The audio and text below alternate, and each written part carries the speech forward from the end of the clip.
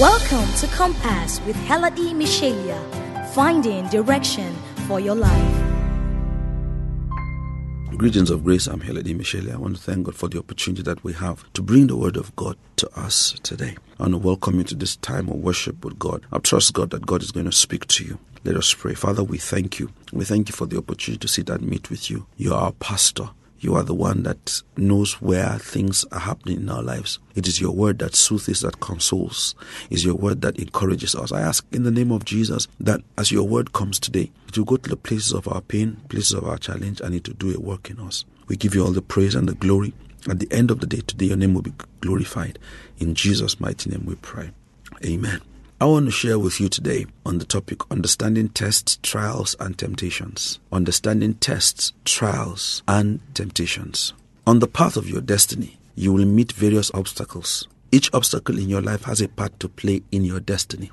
Every obstacle, every time you get to that road where you discover as if you can't move forward because of either a test, a trial, or a temptation, I want you to understand that they have a role to play in getting you to the place of your destiny. These three things, tests, trials, and temptations, there are about 5 things I want you to know about them.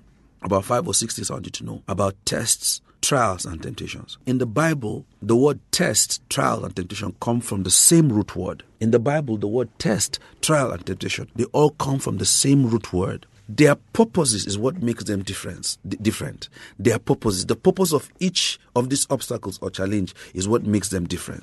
How we handle any of them, any of these, will eventually define our destinies or how our destinies will turn out. Every man in life will face tests, trials, and temptations. Every human being will face tests, trials, and temptations. Tests, trials, and temptations, they do not discriminate.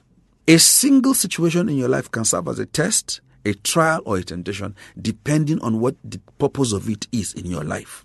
Tests, trials, and temptations do not respect your age or your experience. No. Tests, trials, and temptations do not respect your age. Every man is tested. Every man is going to be tried. Every man is going to express a temptation in his life. Tests, trials, and temptations do not look at your anointing. If anointing would have been a basis for people not to face temptation, Samson would never have been tempted. Samson was so anointed, Samson could break off the gates of a city and walk up a hill with it on his shoulders. He was that anointed. Samson was so anointed, he killed lions for sport. Samson just killed lions as a hobby. If anointing was a basis upon which people were not going to be tempted, Samson would not have been tempted.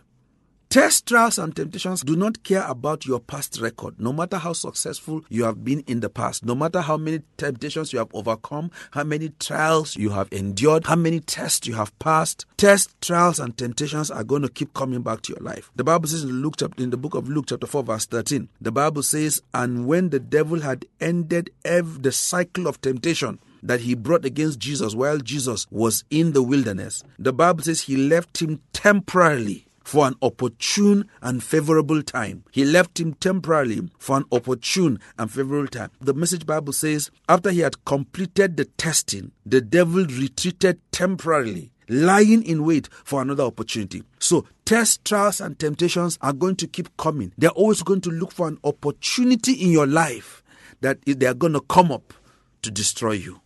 Satan will never give up on bringing temptation your way. You will never come to a point in your life that you're not going to be tempted, that you're not going to be tested, that you're not going to be tried. Satan knows he cannot face you openly. So the Bible says he employs devices. So the Bible says we are not ignorant of the devices of the enemy. The moment you become ignorant of how Satan operates, you become a victim of tests, trials, and temptations.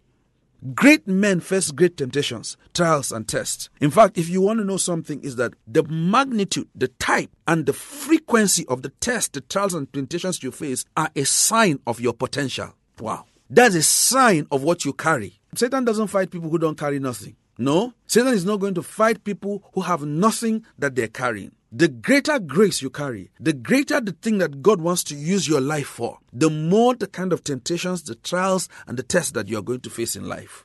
So the kind of tests and trials that you're facing is a sign of the potential that you carry. If you have the temptation of laziness, it means God wants to use your life for something very productive. If you're struggling with sex and lust, It means that you are a highly anointed person. It means that you are a person of vision. And what Satan is after is that he's after your sight. So when they sent Delilah against Samson, the first thing they did when they got Samson was to pluck his eyes out. So visionary men that have great visions, often becomes victims of lust. The kind of temptation you are facing is a sign of the anointing that you carry.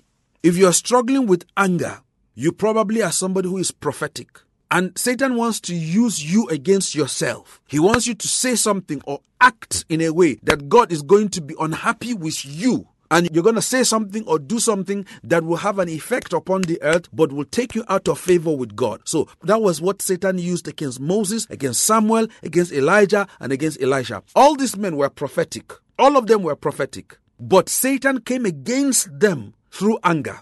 So God said to Moses, speak to the rock. Moses got angry and struck the rock. And God said to him, I said to you to speak to the rock. You got angry, you struck the rock. You are not entering into a land of promise.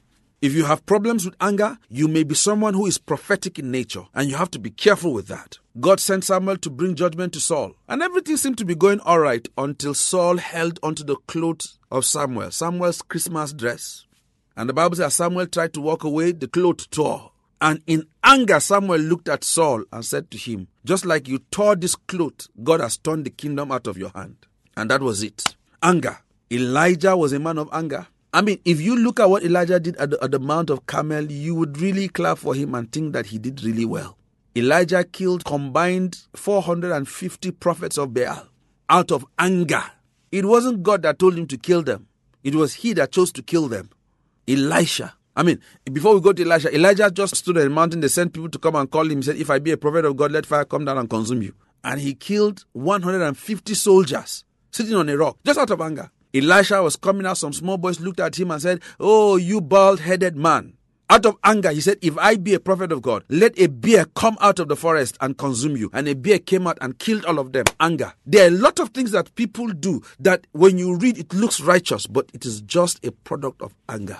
And Satan will use that anger in you to destroy your potential and to destroy what God wants to do with you. If you see somebody who has a struggle, who is not faithful, who has no financial integrity, that may be a person that God wants to make a steward in his kingdom, an apostle in the marketplace. The presence of a temptation, test or trial does not mean you are weak. Just because you are facing a test or a temptation or a trial does not mean that you are a weak person. Often we always think that because we have this test, these desires, this struggle, it means we are weak. No. Everybody's got something he's struggling with. Some people, their own is open. Some people, their own is not open. The desire does not mean that you have fallen. It does not mean that you are weak. The presence of a temptation does not mean that you are weak. In fact, it is a pointer to the fact that you are strong. The presence of a temptation does not mean that you are weak. If anything, it means you are strong. It means that you carry something. You need to understand that. You need to understand that. So I want you to get that into your heart. The Bible says in the book of James chapter 1 verse 12, I'm reading from the Amplified. It said, blessed, happy to be envied is the man who is patient under trials and stands up under temptation. For when he has stood the test and been approved, he will receive the victor's crown of life which God has promised to those who love him. He will receive the victor's crown of life to those who God has promised. In the word, like I said, in the Bible, the word used for test, trials, and temptation are all the same, and they are often used interchangeably. In James chapter 1 verse 12, we begin to see what a test is and how God intends for us to handle tests in our lives. So I want to talk to you about how to deal with tests. I want to talk to you about how to handle a trial. And I want to talk to you about how to handle a temptation. There are different things. When you face a test, it's just a process of evaluating your knowledge, your skill, your ability. Most of the tests you will face in life are sent to you by God. Tests are sent by God. Temptations are sent by Satan. The purpose of a test is promotion. Nobody ever gets promoted without facing a test. A test is a small exam. most of the rules that go with an examination will normally go with a test. So on the day you're writing your test, you're not expected to open your book. On the day you're writing a test, you're expected to come, be seated, and then the person's going to go, all of that. But then a test can just take 15 minutes, can just take 20 minutes or 30 minutes. It's just a short thing, that is used to just evaluate your capacity. When God wants to evaluate your capacity, when God wants to check whether you are ready for a promotion, He sends a test your way. He sends a test your way. Every time you see a test, remember this, never forget this. Every time there's a test comes into your life, always remember that God has taught you that thing before. God will never allow you to face a test of something He has not already taught you. So I tell people, every time you face a test, check your notebook. The answer to every test is in your notebook. Each test is attached to a lesson that you have already learned. You will never pass a test that you are unwilling to face. You will never pass a test that you are unwilling to face. You will never pass a test that you're unwilling to face.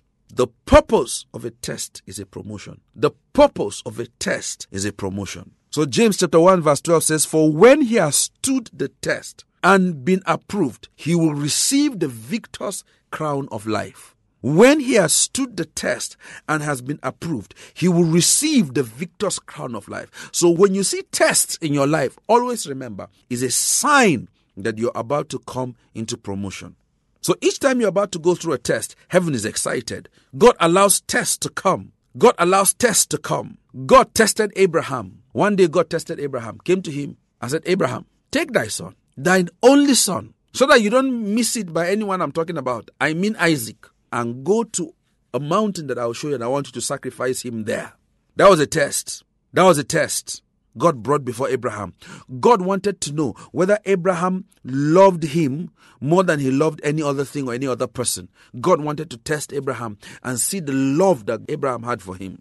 God tested Abraham. When Abraham went at the point of sacrificing Isaac, God rejected the sacrifice. What God wanted to see was how much love Abraham had for God. And the Bible says, and on that day God said to Abraham, "Abraham, now I know thou lovest me." Now every time I read that place, I had a problem with that scripture. God met Abraham at the age of 75, called him, told him to leave everything, leave his father's house, leave everything. He left everything, followed God, walked with God for 25 years before he had a son. He had this son at about the time that this event happened. Isaac was about 16, 17 years old. Abraham was about 117 maybe. He has been walking with God for maybe 32, 42 years. And then God is now telling him, "Now I know. What have I been doing all along? You didn't know that I love you?" God wanted to test the love of Abraham. God wanted to test the love of Abraham. God said to him, "Now I know that thou lovest me. Now I know that thou lovest me." God sends tests along our way to test how much we love him, how much we are willing to go with him, how much we are willing to give up for him, how much we are willing to put our life, our reputation on the road for him, on the line for him. God will test you. God will allow tests and trials to come to you. Today is the day the Lord has made. You shall rejoice and be glad in it. I will see you at the next broadcast. God bless you. Join Heladi Michelia at Gateway Christian Center every Thursday by 5 p.m. and Sundays by 9 a.m. for a time of word, worship, and encounter with the Holy Spirit. Gateway Christian Center, experience life.